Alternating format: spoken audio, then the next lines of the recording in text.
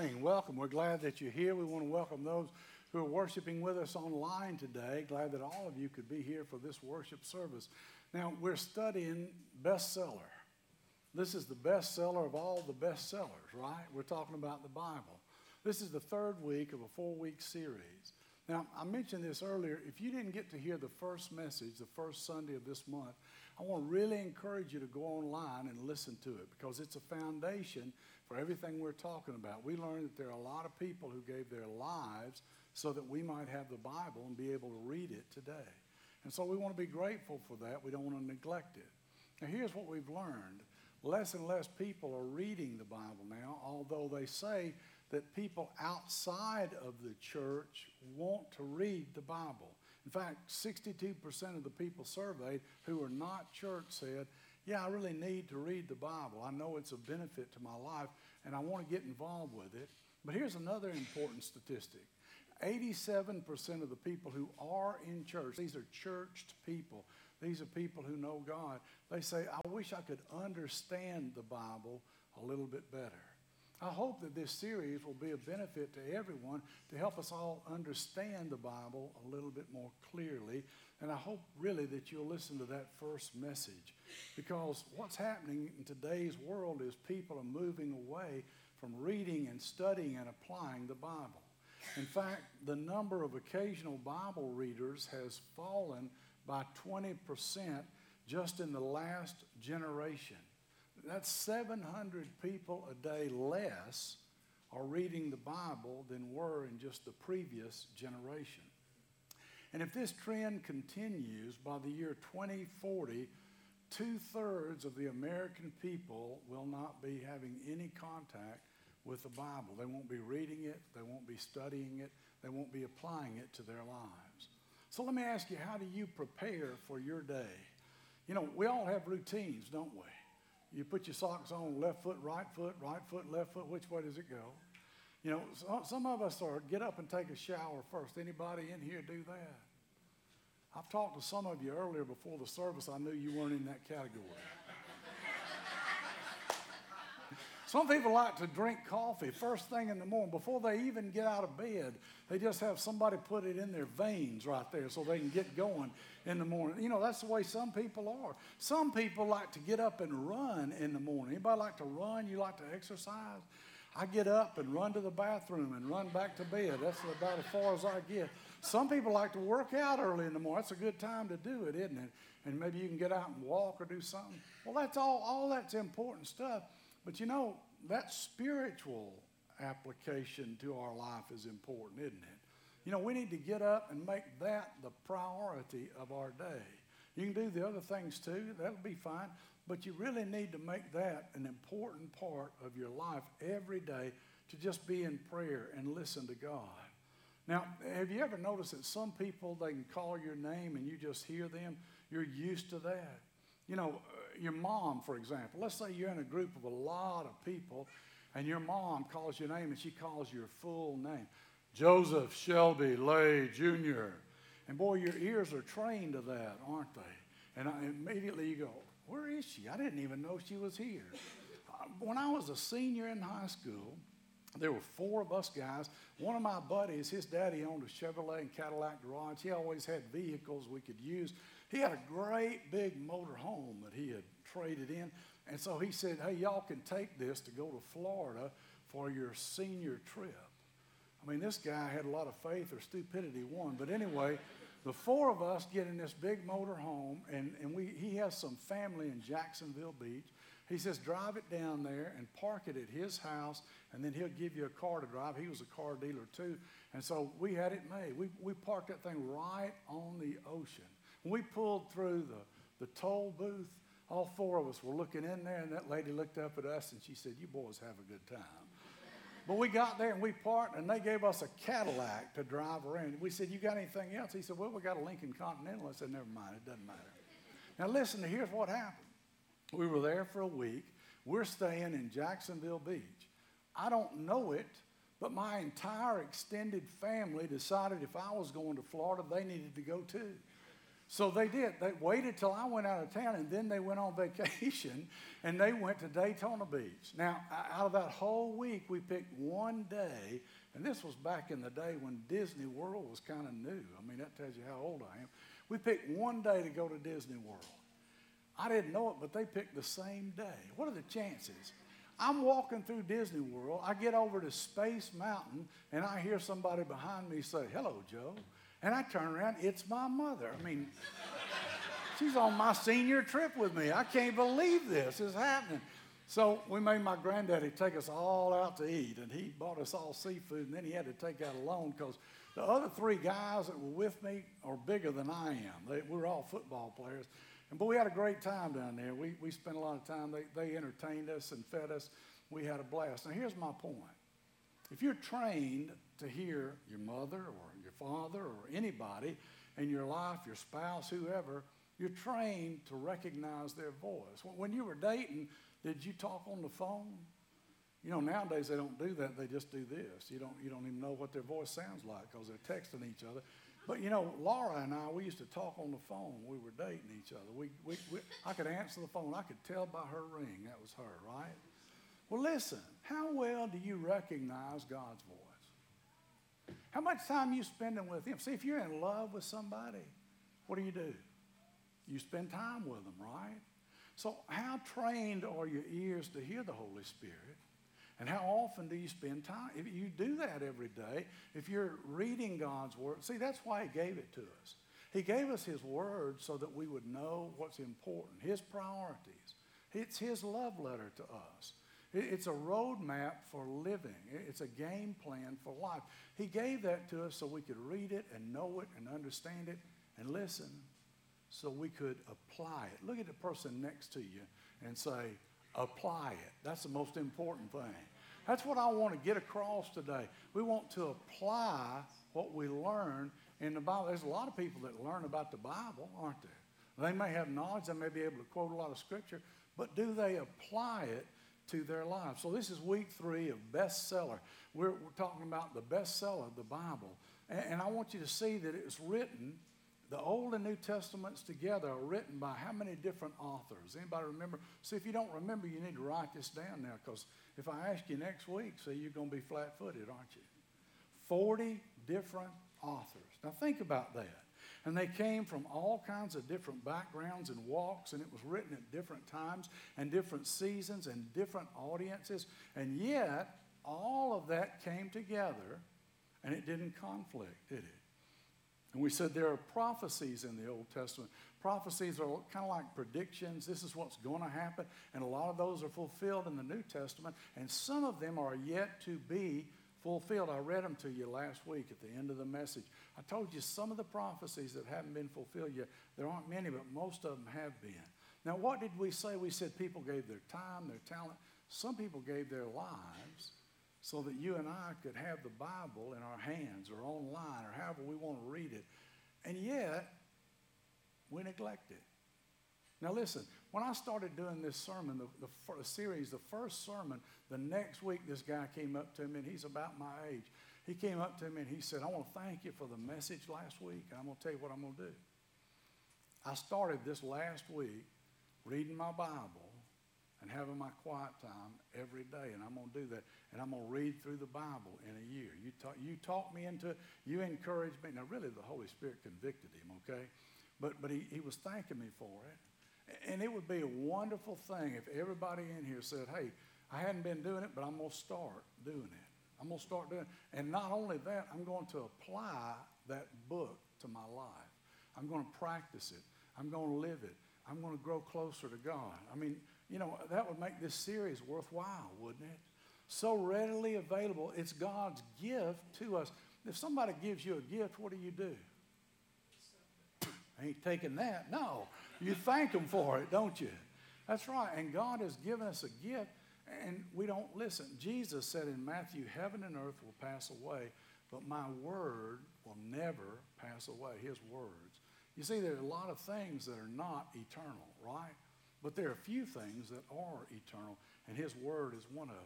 Now, think about what you spend your time doing besides drinking that coffee in the morning. What do you spend your time doing? Maybe exercising, maybe you're online, maybe you're watching TV, maybe you're doing this or that. But how much time are you really giving to God every day? Because He's our number one priority. See, what's happened is in this world we live, there's a lot of competition. There's a lot of stuff that occupies our time and keeps us focused and just keeps us so busy. And God says, before you dive into all that, before you get involved in all that, you need to spend some time with me. You need to listen to me, and you need to talk to me. The psalmist King David said, I have hidden your word in my heart. What's he talking about? Memorizing Scripture. He said, I want to learn it. I want to apply it. I want to practice it in my life. Now, what you may not know is that by the time people were 10 years old, the Jewish people, they would memorize the first 5 books of the Old Testament, the Pentateuch. You know, we talked about that earlier. And by the time they were 13, they memorized all the Hebrew Scripture. Okay, who wants to come up and just recite the Bible right now? Well, how much time do we have? I'll sit down and let whoever has that with them do that. Can you imagine? And yet that's what they did. They memorized it and they lived it. They practiced it. They downloaded it. They hid it. They concealed it in their heart. And they let them transform. You know, I'm so old that when I was a kid, we used to sing a little song in church. We don't do that anymore because we're always online now. But back when I was a kid, we didn't have a lot to do, so we learned the Bible any way we could. The B-I-B-L-E, yes, that's the book for me. I stand alone on the Word of God. The B-I-B-L-E. See, you don't do that, do you? We do that with our granddaughter. We'll sing songs to her. Our daughter just kind of roll her eyes, you know, but we do it anyway. She said, okay, we've had enough of that. Let's do something else now.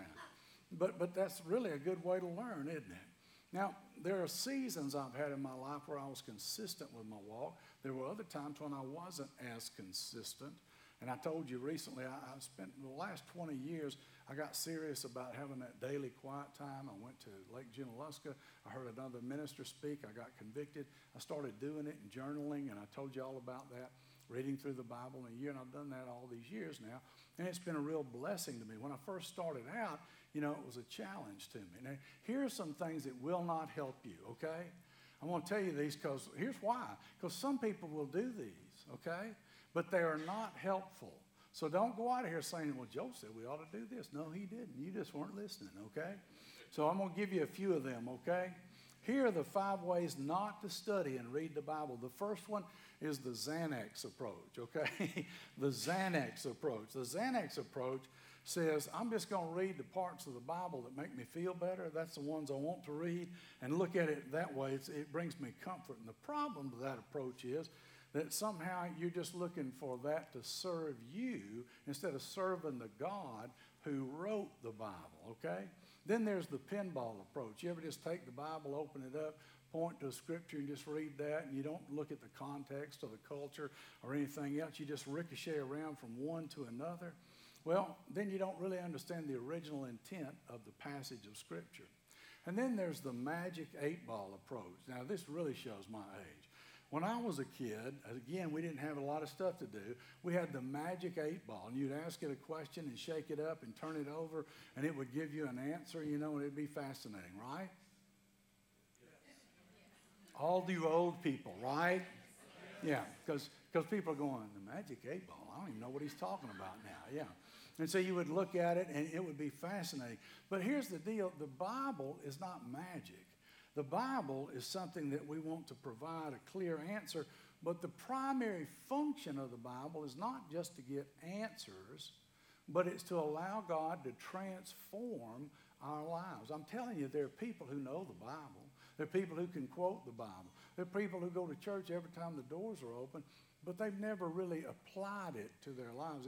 They've not allowed God to transform them as a result of getting it inside of them. Now, there's another one, the personal shopper approach to the Bible, right? You just kind of shop around for the right teacher or the right preacher that suits your taste. But you're kind of like the pinball approach. You ricochet from one teacher to another, one topic to another, without getting any tools to actually study the Bible for yourself. And that's really what you need, isn't it? And then the last one, the Jack Sprat approach. Anybody familiar with nursery rhymes, right?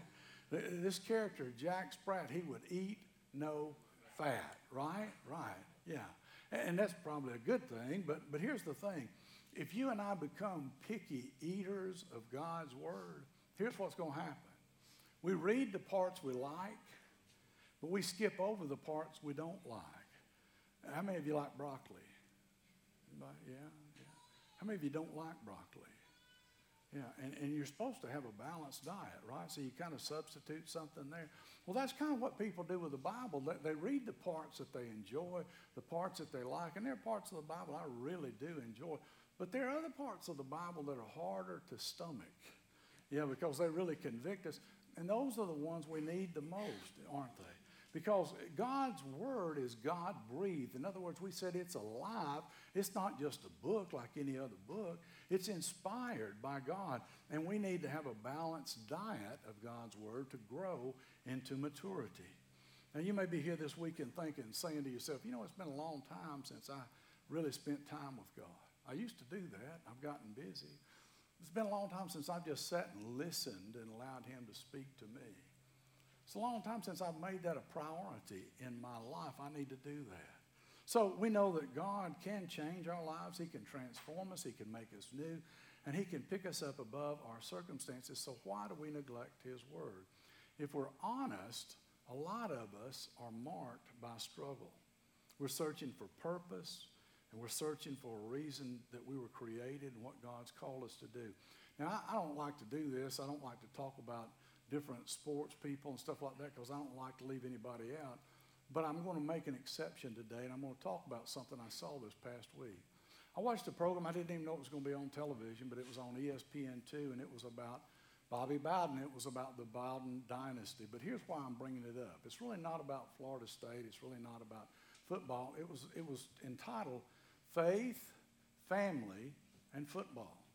And what I loved about the program was that Bobby Bowden, it shows him, talks about his early life. When he was a kid, I didn't know this, he got really, really sick.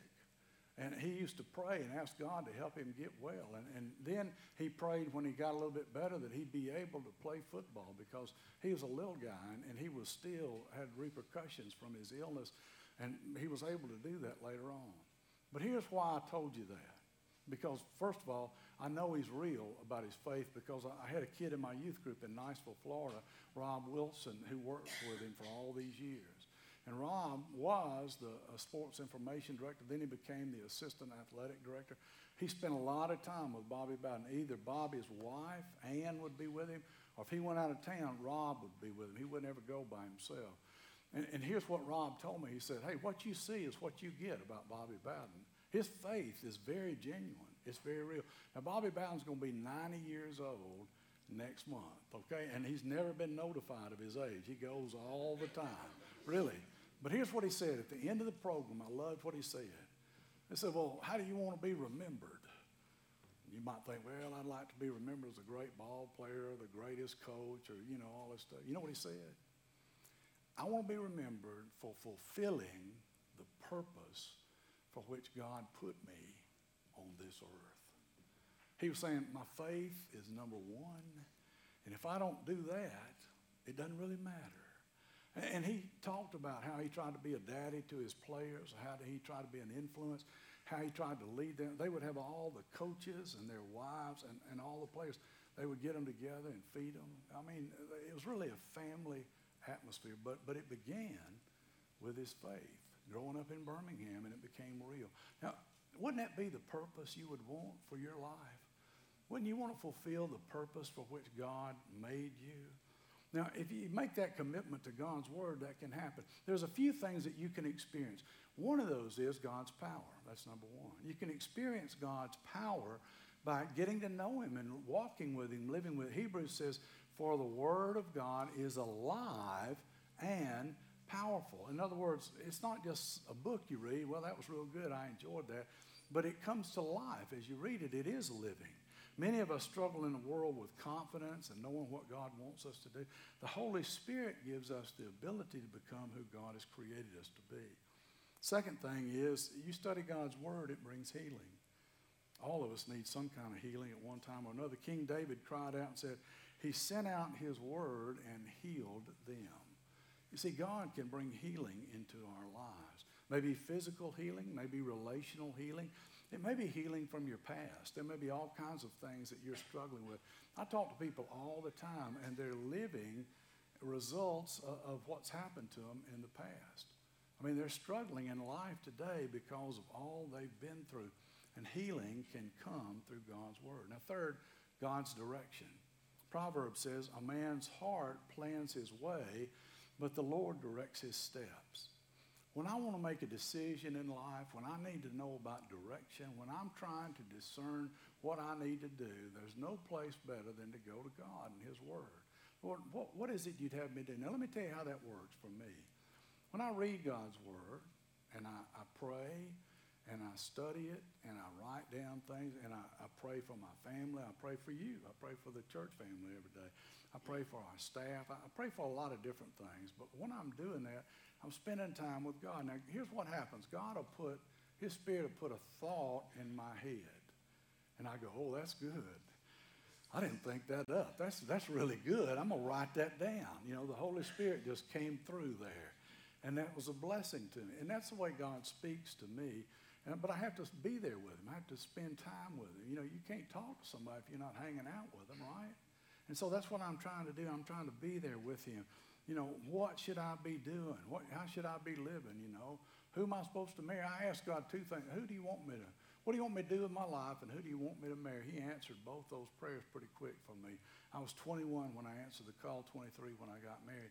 And it was a direct result of answered prayer. And then the fourth thing is God's word brings freedom. Now that's from Luke. Jesus says, he has sent me to proclaim freedom for the prisoners and recovery of sight for the blind, to set the oppressed free. You know, maybe you're here today and you feel like you're oppressed. Maybe you're here and you're going through a really tough time right now. God wants you to know there's a better way to go through life, that he has freedom that's really real. His freedom can be applied in your life in a great way. You can be set free. Now, there's a couple of things I want to mention before I wrap this up. And the first one is this: God calls us to get into the Bible. We need to get into the Bible. We need to be familiar with the Bible. We need to read the Bible. We need to study the Bible. We need to apply the Bible to our lives. And Proverbs says, follow my advice, son. Always treasure my commands. Obey my commands and live. Guard my instructions as you guard your own eyes. Tie them on your fingers as a reminder. Write them deep within your heart. You ever see that commercial on TV about a bottle of beer this guy's got, and he's the dad, and he's talking to his son? Have you seen what I'm talking about? I watch a lot of sports. I guess you figured that out.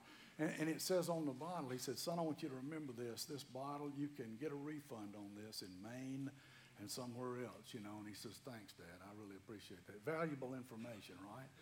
Well, what we're trying to do is get the Bible, you know, get into it so we can study it and learn it and benefit from it. And so I want you to understand that the Jewish people, they really practiced it. I told you when they were 10 years old, they learned those first 5 books of the Old Testament. When they were 13, they memorized all the Hebrew scripture. And if you study it, what they did was they would write the scripture on the walls of their houses. They wanted to remember. If you go to my office, I've got these little pieces of paper tacked up on the wall where I pray and over by my chair. And it's just scriptures that I want to remember. They're valuable to me. You know, they come to my mind, and I want to keep them there. And so I just keep them before me. And you know, when I was in Navarre, Florida for 20 years, I was serving the church there. I went and visited a church in Birmingham, the Asbury United Methodist Church, and I saw something I liked.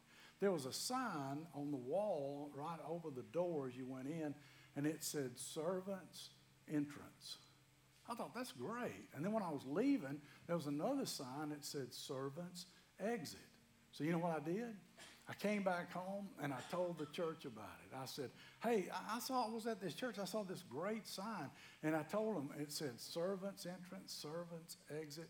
And I think we ought to do something like that here. And I didn't think anything else about it. That week, I walked out and looked in the sanctuary, and somebody had made a little sign like that where you come in and where you go out and put it up. I had to be careful what I said after that. No telling what they might do, right? And they put that thing up there. And then I would always talk about the Great Commission. I would talk about making fully devoted disciples of Jesus Christ.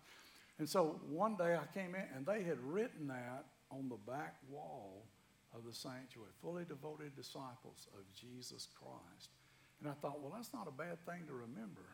as you're coming in as a servant, as you're leaving as a servant, to remember that's what we're trying to be. You know, it takes 5 to 7 years to make a fully devoted disciple of Jesus Christ out of somebody who's not, somebody who doesn't know God.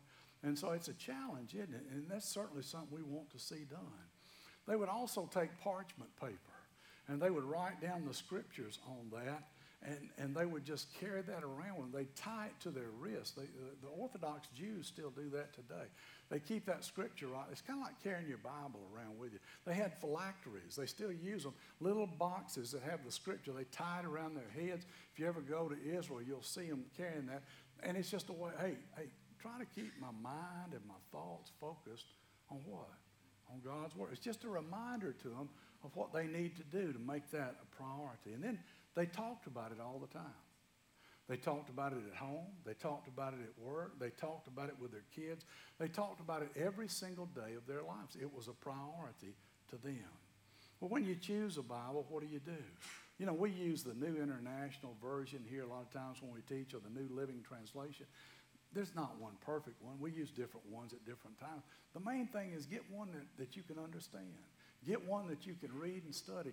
Get one that maybe has some notes to explain things to you, and you can write those down. There are commentaries. You can go online. There's a lot of different things. You can ask the journalistic questions: who, what, when, where, how, you know, so that you can know more about the Bible, so you can apply it, and then you can study it in your life. Now, the psalmist says in Psalm 42, 1 and 2, "As the deer pants for streams of water, so my soul pants for you, my God.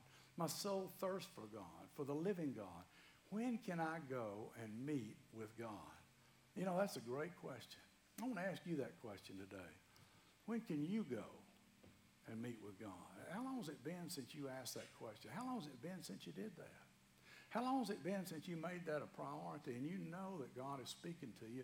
He's calling on you to make that a priority in your life today. Maybe you've been following Christ for a long time, but when was the last time you met with God, or sat in silence, or he spoke to you, or you spoke to him? Because there's things that we need to know, and there are things that he wants to impart into us. Now, the second and the last thing, God calls us to get the Bible into us. You know, not only to get in the Bible, but get the Bible into us. I said earlier, there's so many distractions today, so many things that keep our attention. It's so hard for us to make this a priority in our lives. In Matthew, Jesus is talking to a group of people, and he says, "Woe to you, teachers of the law and Pharisees, you hypocrites.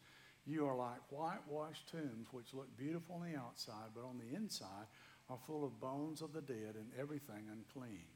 Now, what he was talking about was when they buried people back then, they put them in tombs. And the tombs over time would get dirty. And so occasionally what they do is they go out there and paint them and make them white. In fact, when you came to Jerusalem, the way that the sun hit the city of Jerusalem and the walls of Jerusalem, when it was built, it kind of was shining. It was a shining city on a hill.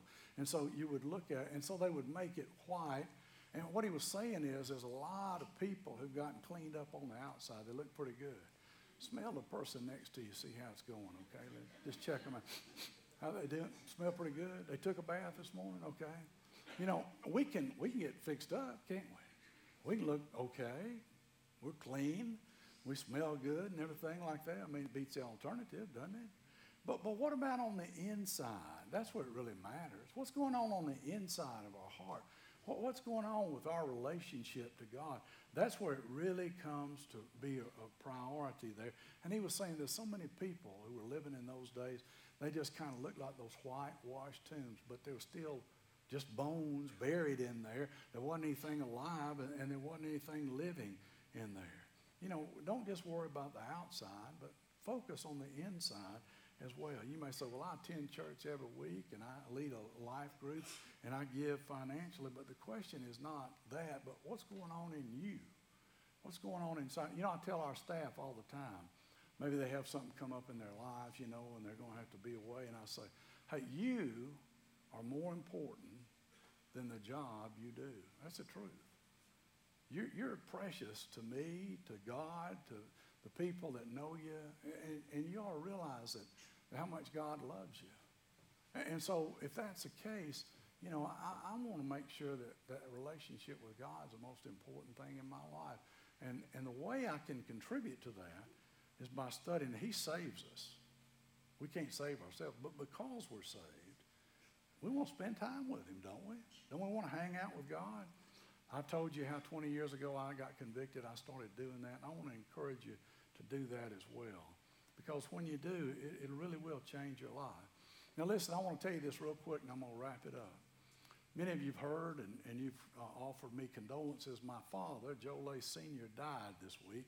He died on Thursday. He was 85 years old. Here's what I want you to know about that, and I appreciate so much your prayers and your concerns for me. My daddy was a Christian. He got saved when he was 8 years old. He's an accountant. He was a quiet person, but he lived a Christian life, and the best sermons that are preached are the way we live, not just what we say. And so my daddy, he fell and broke a bone in his neck, and he was wearing that brace, and then he got pneumonia, and he had a hiatal hernia, and it would close up, and he couldn't eat properly. It wouldn't work for him, and he had to have oxygen, you know. And so he was coming to a place where they called in hospice. So we knew what was going to happen. He had been at home, but now he was in assisted living, but really just a very brief time, a couple of weeks, and we had family there with him the whole time, you know. Well, here's the point. My daddy was ready to go home. He didn't have any hesitation. He signed the papers. Hey, don't try to resuscitate me. I'm not interested in that. I'm good, okay? I want to live as long as God wants me to, but I'm ready to go anytime. My mother, when she took him over there, she said, Joe, are you ready to meet Jesus? He said, yes, I am. Are you? He was ready. She got a kick out of that. And, he lived a life for us that was an example. I'm the oldest of 4 kids. And so I saw that. I saw the way he treated people. I saw the way he lived. He learned that from his father when he was young. Now, listen, his father was 69 when my daddy was almost 17. He went to bed one night, he rolled over and had a heart attack and died. And it was really tough on my dad because he just idolized my grandfather. He was an only child. That was the only child they had. I'm fortunate. Our family's fortunate. My dad was 85 years old. He lived a good life. He was ready to go. And Thursday morning, 5:30, he just went on to heaven in his sleep. They said it could be rough at the end. Could have a hard time. His breathing and everything, none of that stuff happened. And we had prayed, God, we just ask you to be merciful. Take him. If he's not going to get better, we don't want him to get worse. So he's ready, and we're ready, and we just release him. And he was good. He took that oxygen mask off Wednesday night. They said, you want to go to the emergency room? He said, nope. Next morning, it just played out there. So this week, I'm going to go preach his funeral. But really, he's already preached his funeral by the way that he lived. And so Tuesday, I'm going up tomorrow, and Tuesday I'll go to their home church in McMinnville, Tennessee. Then Wednesday we'll go over to Cleveland where they grew up, where some of their friends who were unable to come to the service, they'll be there. And it'll be an opportunity for them to remember him and talk and visit. He called his best friend, and they talked on the phone, and they cried together, and they told each other they loved each other. And his best friend's going to be joining him pretty soon. I mean, he was too sick to drive over and see my dad, so he's going to be there on Wednesday when we go. But here's the thing I want you to hear. And I'm not just talking about my dad, but I'm talking about all of us. If we really make God a priority, when the time comes, we'll be ready. We'll be ready to go. I mean, he spent his whole life from the time he was 8 years old walking with Jesus. And he probably could have lived a few more years if he really wanted to. And he'd been a little more active. But he had a good life. He was happy. He was grateful. He was thankful. We were able to talk to him. I'm so grateful. A lot of people have dementia. There's so many things. People suffer. He wasn't like that. We could talk to him. And when he got more oxygen, he got his sense of humor back. He really couldn't process as well. But when he had that oxygen, he'd have that gleam in his eye. He could be a funny guy if he knew you. He could tell jokes and cut up with you. We always talked about football together. I jokingly said about him that his last game that he watched the Tennessee Volunteers, they beat Mississippi State. He was a big Tennessee fan. Probably best he went on home before we played Alabama. I'm just going to tell you.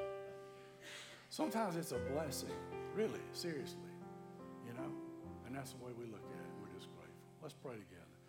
Father, I just pray that we would have transformed lives.